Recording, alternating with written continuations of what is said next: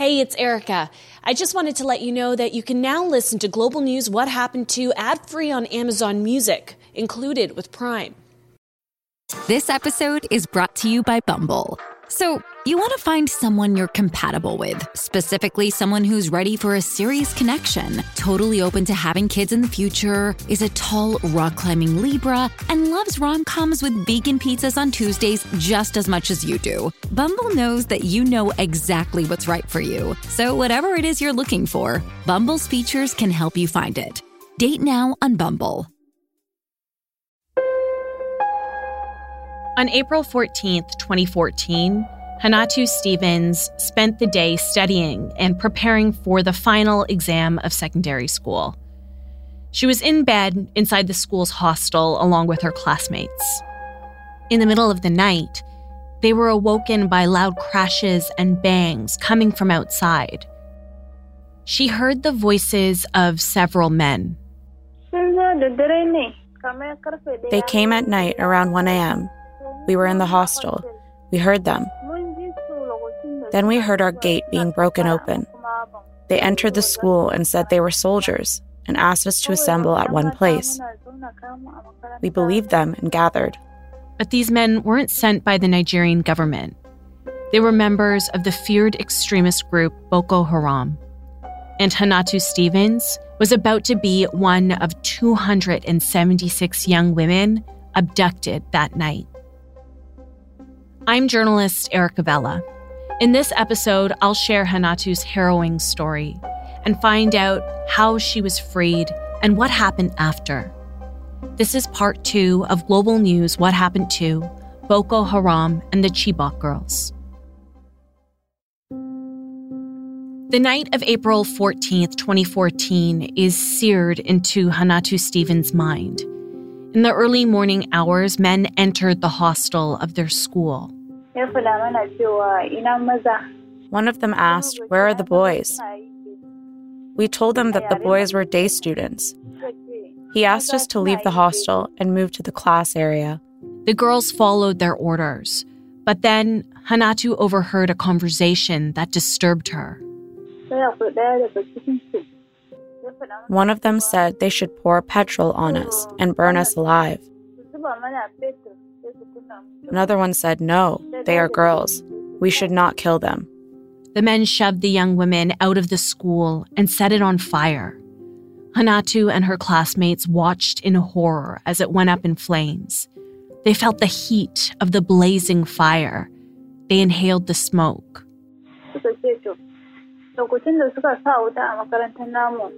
When they set the building on fire, we were sitting nearby. One of them said we should leave because the heat was affecting us. We moved away from the school area. Then one of them asked us to go home.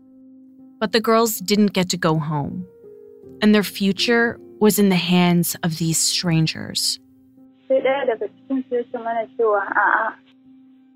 Another fighter said no, he would not go back to the forest empty-handed. Since he didn't find anything to loot, he said he was taking the girls in his vehicle instead. One of them said, "No, since they are girls, we should allow them to go home and get married." But the fighter was adamant. He was angry he did not find any food. They asked us to walk towards the direction of the forest, to where they parked their vehicles. They surrounded us on all sides and walked with us. We did not know where they were taking us to. At a bridge on the way to the town of Damboa, we were forced to board a truck. We did not know where we were going. They told us they were taking us to the barracks. Hanatu and her classmates had no idea where they were headed. As the journey continued, they would stop at some point in the night and cook food, but none of us ate. We asked where they were taking us to. They said they were taking us to the barracks. We did not know what they meant by the barracks. They told us to board the vehicle and continue moving. We spent 3 days traveling to Sambisa. We did not know what Sambisa was at the time. If you recall from the last episode, Sambisa Forest is located in Borno State in northeastern Nigeria, about 90 kilometers away from Chibok. It's a shelter for Boko Haram, the place where the insurgents were known to bring back the women and girls they kidnapped. When we reached the destination, they asked us to get out of the truck. We sat under the trees. They brought water in jerry cans for us to drink. They brought food, but we did not eat because we did not know our fate. We kept crying. We did not know what would happen to us. We cried and prayed. They asked us, "Do you know where you are?" We answered no. They said, "You are in Sambisa. This is our barracks. We abducted you because you are students. We brought you here for you to practice religion and worship God in the forest." We cried and begged them to take us to our parents. They said if we converted to the religion, they would take us back to our parents. The events of that night were unprecedented. Up until this point, Nigeria had never seen this sort of mass kidnapping before. Family members called on the government to act, and initially there was some hesitation. Experts say the governments were in denial. It's something that David Otto spoke to me about. He's a counterterrorism and organized crime specialist. It was kind of a shocking incident, not in terms of the fact that it was an abduction, but the sheer number of girls that were abducted and the logistics that could be imagined to have been used to carry out that abduction was quite unbelievable. And this is why it generated an international uproar and attention. Boko Haram had been active for several years before the Chibok abductions. There had been hundreds of other young women, girls, and even boys ripped from their homes when the terrorist group raided villages in Nigeria. It wasn't until the Bring Back Our Girls campaign went viral that the Nigerian government jumped into action. That's because there was a lot of pressure on the government to bring back the girls safely. This kind of international mobilization was something that hadn't happened before. David said Boko Haram knew this, and they used the international attention on the Chibok girls as a golden bargaining chip. He said they used the girls to strong-arm the government. I think what has not really been spoken much about is the fact that Boko Haram treated its victims differently because of the attention that was given to the Chibok girls. So they were kind of a special victim, a special group of victims as compared to other victims.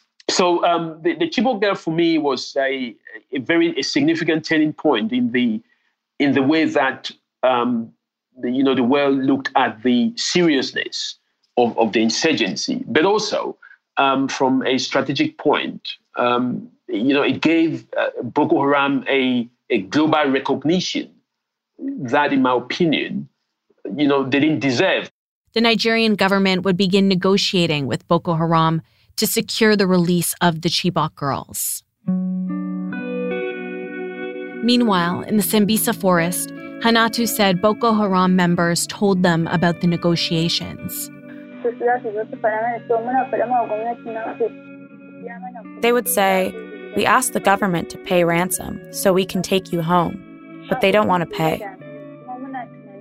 We were always crying because we did not know where we were, and we were in the hands of bad people. We were sad that our parents were worried for us, and the government was always talking about us. I was worried about home. At night, it was complete darkness. You couldn't even see the person you were sitting next to. We were scared when we woke up to go to the bathroom at night. As months went by, Hanatu lived in constant fear.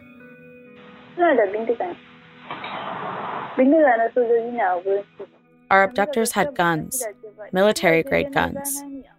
There were no brick houses in Sambisa, only grass houses. We were kept in grass huts. After 3 months in Sambisa, we were moved to the town of Gwaza, where we lived for 6 months. What scared me was the fear that they would kill me. They came and threatened to kill us if the military attacked the forest. The way they dressed was frightening. You could only see their eyes. I thought they would kill me. She was held captive, witnessed and experienced unimaginable atrocities, not knowing when or if she will ever be freed.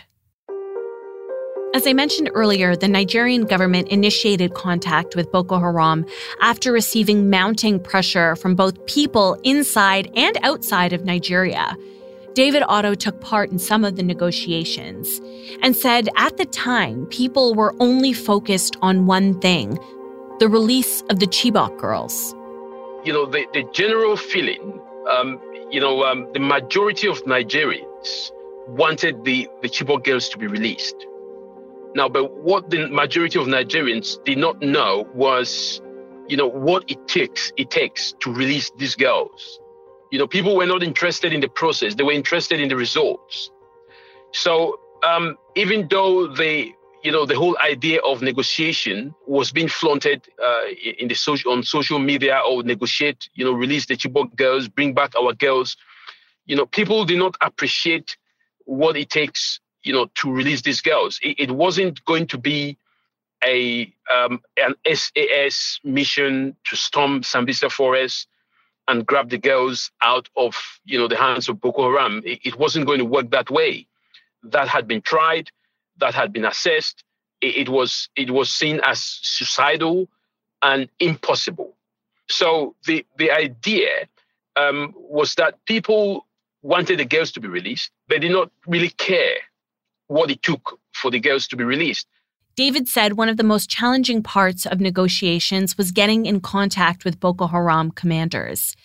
He said in order to do that, the Nigerian government found intermediaries, people who were on the ground in Maiduguri and who would be able to talk to members of Boko Haram. They could get in contact with Boko Haram. They could talk about the possibility of a release.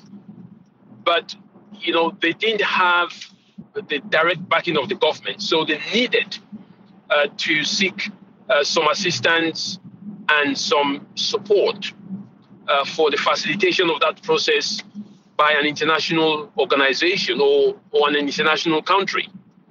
And this is where the Swiss government came in through their counterparts in Abuja.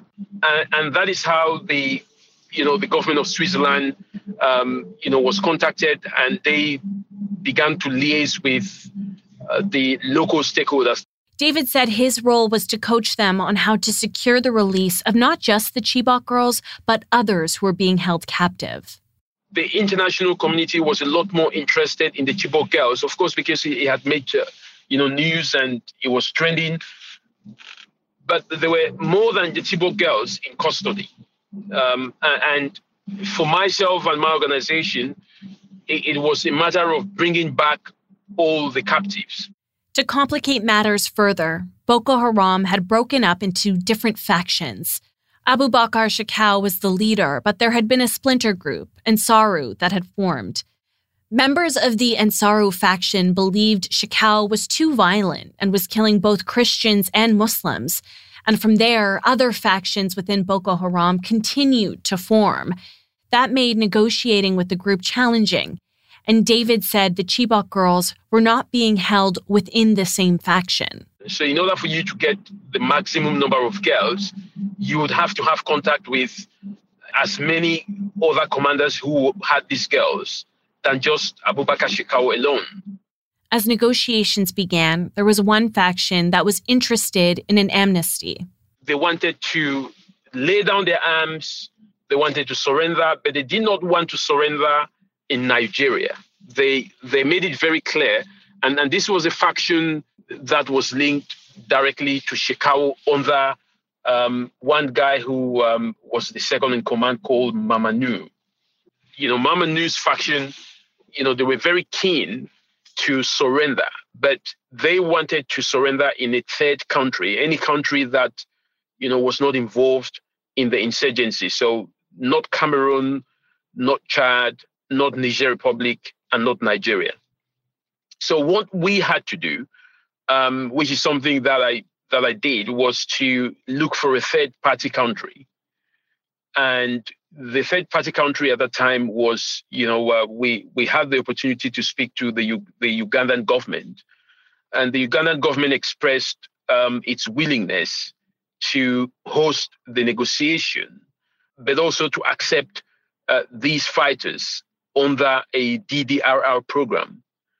They did that for two reasons. One, because Uganda also had an experience with the former LRA and ADF fighters, but also because, it was good for the image of Uganda to show that they were doing something to end the Boko Haram crisis in the Lake Chad Basin. So they accepted to do that.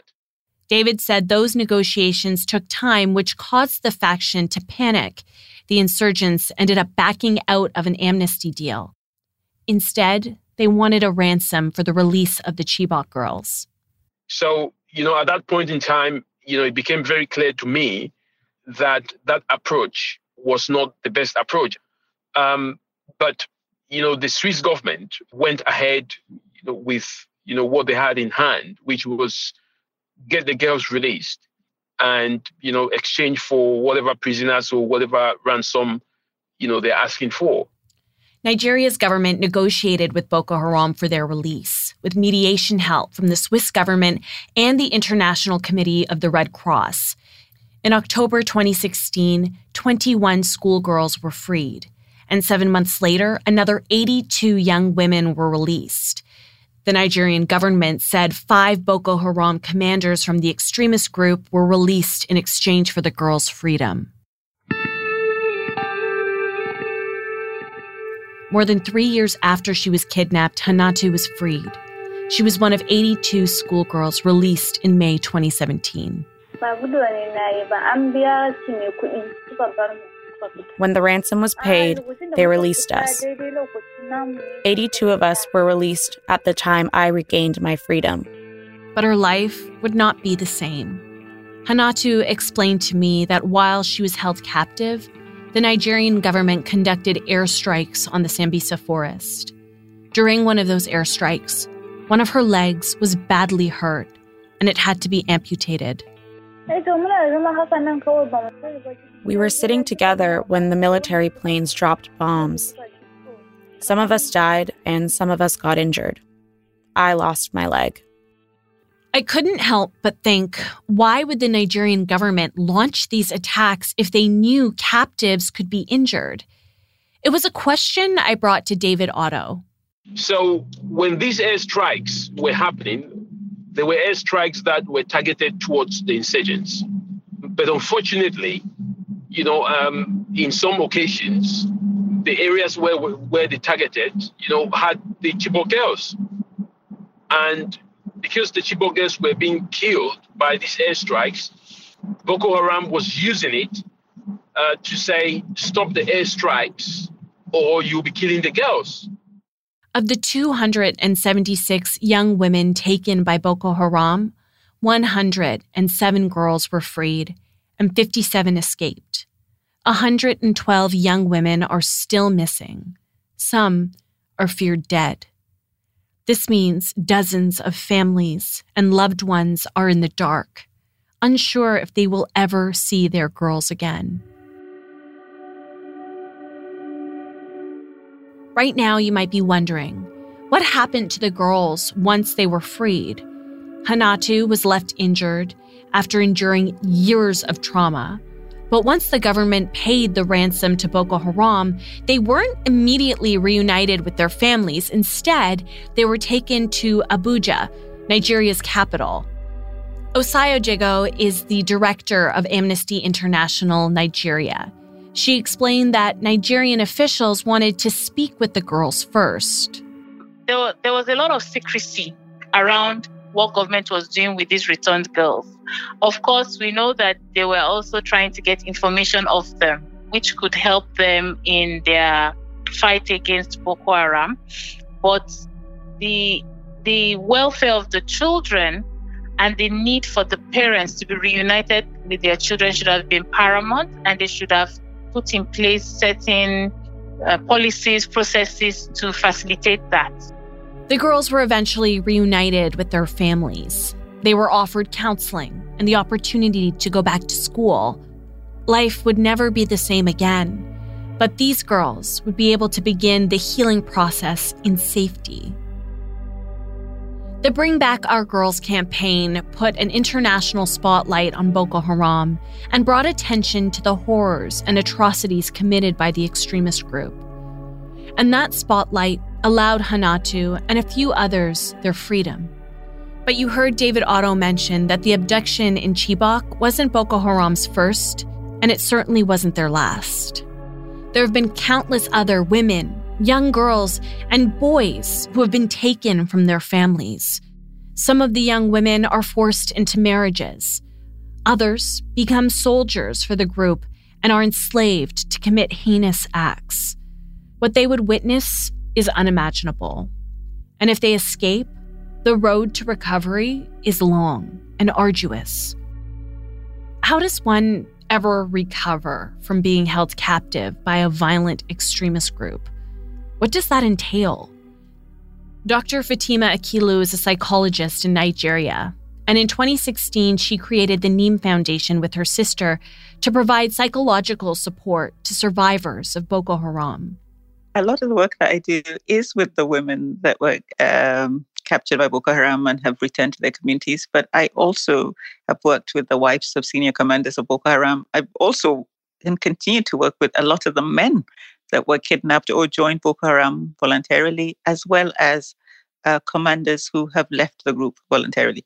And I also work with the victims of Boko Haram. So these are people whose communities were destroyed by Boko Haram, whose family members were killed, who were maimed by Boko Haram. In her years of work, there's been one thing that she says is consistent with each survivor. People who have been affected by this conflict are traumatized. And we are going to be witnessing a generational, if not multi-generational trauma. And a lot of this trauma will be passed on from generation to generation. So I think that's the first thing that struck me, is how long-term this pain is. Dr. Akilu was intimately familiar with the plight of the kidnapped girls. We knew long before the Chibok girls were kidnapped that Boko Haram had been kidnapping young girls. So it wasn't the first, but I think that just the audacity of it in terms of the numbers. And they had also gone to a school where they had burnt a lot of boys in their dormitories, which was stunning and horrific. It didn't garner the kind of international attention that Chibok girls did. But at that time, we knew what Boko Haram were capable of. I mentioned this earlier, but the Chibok girls who either managed to escape or who were released were given certain protections, psychological supports, and access to higher education. But I wondered, what happens to those who weren't part of the Chibok abductions and the Bring Back Our Girls campaign? There were countless others who escaped the clutches of Boko Haram. Had they been promised protection or education? Were they able to return home to their families? Dr. Akilu says she can't begin to express how unequal the response has been. I think one of the things that I find very frustrating doing this work is we work with thousands, literally thousands of young women and girls that are very similar to the Chibok girls, absolutely no different. They were kidnapped by Boko Haram and forced into the group. Some of them were also kidnapped from school. So literally, for some, absolutely no difference. The Chibok girls did not experience a different experience within the group than all the other girls that are coming out of the group. It's exactly the same. And it's even worse for the thousands of girls that I see because they don't have that government support. They don't have the mobilization of resources. They don't have the access to trauma support and the education that has been offered the Chibok girls. They literally are left to themselves. It's only NGOs, international and domestic like mine, that are working with these girls. I don't see any government at all. Dr. Akilu also said when individuals escape, they aren't always welcomed back home. Usually, if communities know that they were actively involved with Boko Haram or they joined voluntarily. But for the women, especially those who are coming back either pregnant or with babies, we have seen really atrocious treatment from their communities, sometimes from their families, from their loved ones. Some of them are ostracized. They're not allowed to rejoin the family homes. Some of them are denied opportunities for livelihood. And even when they go out to seek ways to provide livelihood opportunities for themselves, people will not buy goods from them. So they are sort of really victimized twice, first by Boko Haram and then secondly by their communities. And it takes a lot of work to change people's attitudes, to really see them as the victims that they really are and in need of support and protection. This is something Brennan Leffler witnessed when he visited Nigeria. If you recall from the last episode, Brennan worked on a documentary with Canadian journalist Melissa Fung called Captive. He told me about a mother and daughter he met while investigating a similar story. The mother and daughter who we interviewed, Hawa and her daughter Asma, they ended up going to a different village than they were from. And a lot of other former captives were there as well because they weren't welcome in their home anymore. They go wherever they can, where people don't know them usually. Because again, when you come back from them, there's all kinds of suspicion about whether you're a spy, whether you may be coming back to bomb the village. It's really difficult for these girls. Dr. Akilu says these are roadblocks that the Nigerian government has to take into account. And I think it's a big mistake for us as a country, because if we don't deal with trauma, collective trauma of all the people who've gone through this experience, we will continue to have problems down the line. These young girls who without intervention cannot function as full members of society. And I think that will only garner more problems for us as a society, as a community, and as a country. We're not talking about hundreds of people. We're talking about thousands. And if you're talking about girls, when we talk about girls' education, girls' rights, advancement for girls and women, yet we have thousands of them that we are ignoring. And they will never reach their full potentials because they're so traumatized. They're so broken. They're not going to be able to partake in all this march towards female equality, female rights, female access to education, female access to employment. These girls will never be able to meet, to realize their dreams. They will never be able to achieve any kind of self-actualization goals because they just too traumatized. And at the time when they need support the most, they've been let down by their government, by society, and also by the rest of the world, that when we're so captivated on just 276 and providing resources just for those. That's where organizations like the Neem Foundation step in. We have a program which we call the Yellow Ribbon Initiative, whereby it's mostly for people who have spent time with Boko Haram, who have come out of captivity. So it has several components. So we engage them on an ideological level because a lot of them that come out have been brainwashed by Boko Haram, and actually some of them will tell you that they have moved from their country and that Nigeria is not a country and things like that. So you have to engage on them to disengage them from the Boko Haram ideology. We also have a critical thinking element of our program, because what we find is that Boko Haram really promotes very linear kind of thinking, regressive thinking, because they don't want people that can question, not surprisingly. We also have a sports aspect of it. So what they do is we use sports as a means to introduce a peace curriculum. And we have a values-based curriculum. So it's really peace through sports, teaching them tolerance, kindness, how to work together, integrity, things like that. And we have a psychological component, of course. So we do a lot of trauma work with them. We do art therapy And we also do basic skills acquisition, literacy classes, and we do a pre and post assessment. So we do have a scale that looks at all this stuff, which we administer before you enter the program, and then after, to see if people have shifted in any of those areas, whether it's attitudes, beliefs, ideology, trauma. The program is about 12 to 18 months long. And after they've completed the program, the Neem Foundation helps to put survivors in school or teach them skills that will help them earn a livelihood.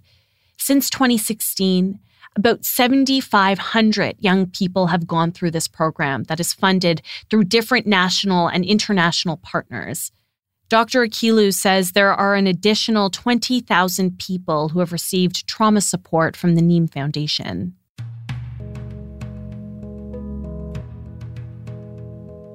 It's been 7 years since the Chibok abductions. So I wondered, where is Boko Haram now? Are they still a threat? David Otto says over the years, the extremist group has weakened because it's splintered or broken up. So you've got two groups and two factions that are occupying areas in the Mandara Mountains, the Sambisa Forest, the Lake Chad fringes. But significantly, the presence of Boko Haram coming towards the areas like Maiduguri have been, reduced. You do have attacks, sporadic attacks here and there from time to time, but most of the attacks that take place now are attacks which are meant to undermine the government's strategy, because the government keeps on saying we've defeated them, they are technically defeated. So the group now launches guerrilla-style attacks. David said the Nigerian Army, Air Force, and Navy has worked together to slow down Boko Haram. They also started Operation Safe Corridor, which is a tool that gives space for members to surrender and be de-radicalized and rehabilitated. But David said Boko Haram is certainly not gone. This is a movement that continuously infiltrates local communities, continuously blends into the population, a very extensive area to really cover. Nothing that has been experienced before in any part of the world, as huge as the Lake Chad Basin is. Nowhere compared to the square kilometers, square mile that ISIS and Al Qaeda covered in the borders between Iraq and Syria. I think even much more dense forested period.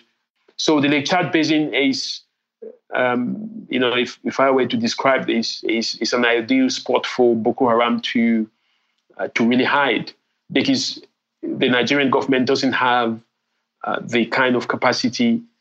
Even if they were to bring in the entire regional army to deploy in this area, it will still be insufficient to mop out these groups without them finding a hiding area. David also mentioned that while the Nigerian government has made efforts to combat Boko Haram, he said further progress will require trust. The government has to demonstrate its ability to protect the people so that the people can feel free to, or feel safe enough to report when they see something. Then they will say something. But that is a challenge, that civil-military relationship that has grown from people not trusting the army because of abuses in the past. But this is a very complex war. And I believe that the only way that the Nigerian government can defeat Boko Haram is if it works with the regional partners, if it works effectively with the international community. Terrorism is everybody's concern. If it affects one country, it will have an impact directly or indirectly to the rest of the world. And I think, no country should be isolated, in fighting this war. No one or human being or no citizen should see themselves as sitting on the fence. It is the people's war. And I think the only way the military can win it is if the people fight it. There is one woman who has joined the fight and has been actively working in Nigeria to dismantle Boko Haram. She has seen the hardships Boko Haram has brought to her country, and she wants to stop it. Sunana Aisha Bakari Gombe, shekaruna kuma 42. My name is Aisha Bakari Gombe. I am 42 years old. I started hunting at the age of 8, since I was a child. My father used to go hunting with me. He would carry me on his shoulders, and gradually I started learning. As he went with me, then I learned it and didn't throw away the family tradition. I started hunting Boko Haram after the insurgents took over my town in 2014, and when the hunters were called upon to assist the military in the war against insurgency. I decided to work with other hunters for peace to return to our country. She's known as the Boko Haram Huntress, and at one point was in command of over 180 men. We fight them in the forest, and whoever we find in their hideout is a suspected Boko Haram, because good people will have no business in those places. I fought in the forests in the northeast, from Gombe to Borno. I fought Boko Haram in 9 local government areas in Adamawa State. There was a time I spent 62 days in Madagali fighting among men. When Aisha goes out to hunt for Boko Haram, she says she carries a double-barrel gun.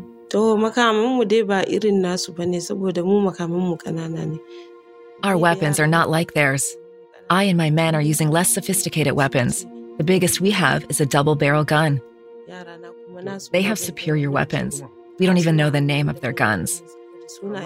So we depend on God, and we can face them with what we have to be victorious. Aisha has inspired other women to fight on the ground. Their motivation to stop Boko Haram is seeing firsthand the damage the insurgents have done. Boko Haram are not fair to the country and to women and children. They devastated the economy and stopped children from going to school. They persecuted women. They brought hardship. That is why I saw the need for Nigerians to stand up and assist the security forces. I hope the insurgency will end in our lifetime, because if it continues, the future of our children could not be guaranteed. As women like Aisha take up arms to fight Boko Haram, other women, like Hanatu, can't go home. Boko Haram still attacks my village, and I had to relocate to Yola City because I cannot continue to be on the run from them. Hanatu carries the scars of Boko Haram, and she uses her voice to warn people against the extremist group. There are people who still don't understand Boko Haram. I know them because I lived with them for 3 years and 2 weeks. For some people, when they are told Boko Haram is coming, they want to wait until they see them. This is a mistake. What I understand is that they will kill you before you even get the chance to look at them. The moment Boko Haram sees me, they will kill me, because I cannot run anymore. Hanatu's life has been upended, and she will never be the same. Well, I thank God I was freed from Boko Haram, but I don't enjoy life. I lost a leg. My amputated leg is always in pain because I wasn't given proper medical attention. I'm always in pain. Honestly, I don't enjoy life. Following the abductions of the Chibok girls in 2014, there was a push from the international community to help. Years later, the attention on Boko Haram has waned, but the problem has not.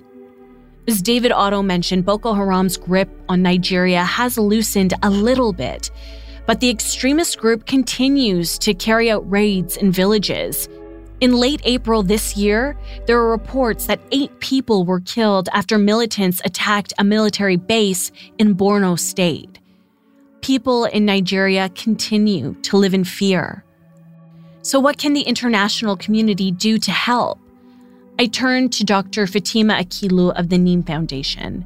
She said it's important that we continue to shed light on this ongoing problem. I think the more we talk about them, the more we talk about trauma as a central part of the recovery from captivity and as a central plank in rebuilding communities. I think the better it is for us also for policymakers to understand the importance of supporting programs that focus on trauma. She also says that we need to find ways to help invest in programs that are helping to rehabilitate survivors. Also to talk about really the importance of mental health, importance of people, especially in Africa and sub-Saharan Africa, studying mental health so that we have more practitioners that can actually provide these kinds of services. Organizations who want to support, expand the opportunities for organizations that work in mental health and conflict so that they can be able to provide more services. And also people who fund us and invest in us, if they can look at it in more long-term ways. A lot of times programs are only funded for a year or two. So when you're talking about programs that deal with trauma and mental health, a year or two is not enough for most people to get over their mental health issues. So you need much more longer term programs. And I think not just for funders, for policymakers, but for governments as well. So just to highlight it and to keep talking about it and keep prioritizing mental health. As I wrapped up this story on the Chibok girls and Boko Haram, I took a moment to reflect and realized that even if there comes a time when Boko Haram is fully dismantled, there are people who will continue to live with the wounds caused by the extremist group.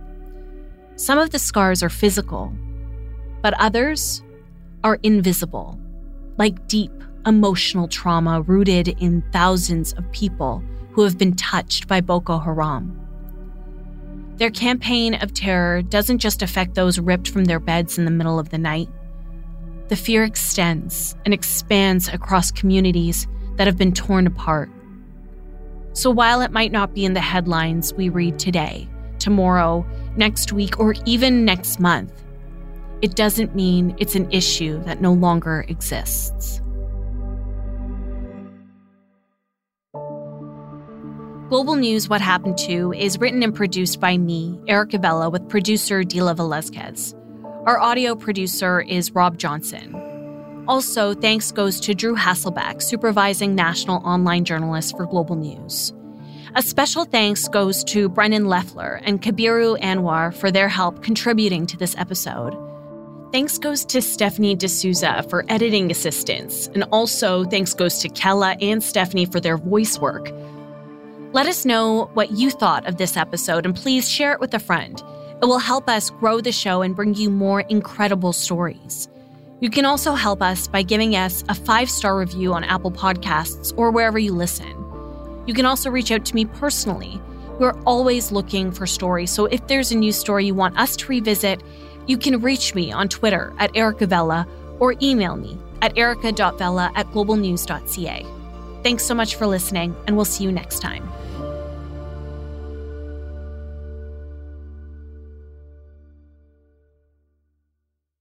Hi, it's Shauna, and I might be a bad parent because my kids think French fries are vegetables. Hey, it's Ryan, and I might be a bad parent because I went out for wings when my wife was in the hospital after giving birth. Johnny here. I might be a bad parent because in my house, the tooth fairy gives pocket change. But we're not alone. Len emailed us and said his 6-year-old daughter's Tarzan moment going from love seat to lazy boy by curtains made him more proud than any dance recital. And Andy left his 2-year-old at the rink. All right, guys, I'm sure we're not alone. Like Andy's kid. For stories and confessions like this, make sure you check out our podcast. It's called Bad Parents, and it's available wherever you get your podcasts. I left a glove at the rink.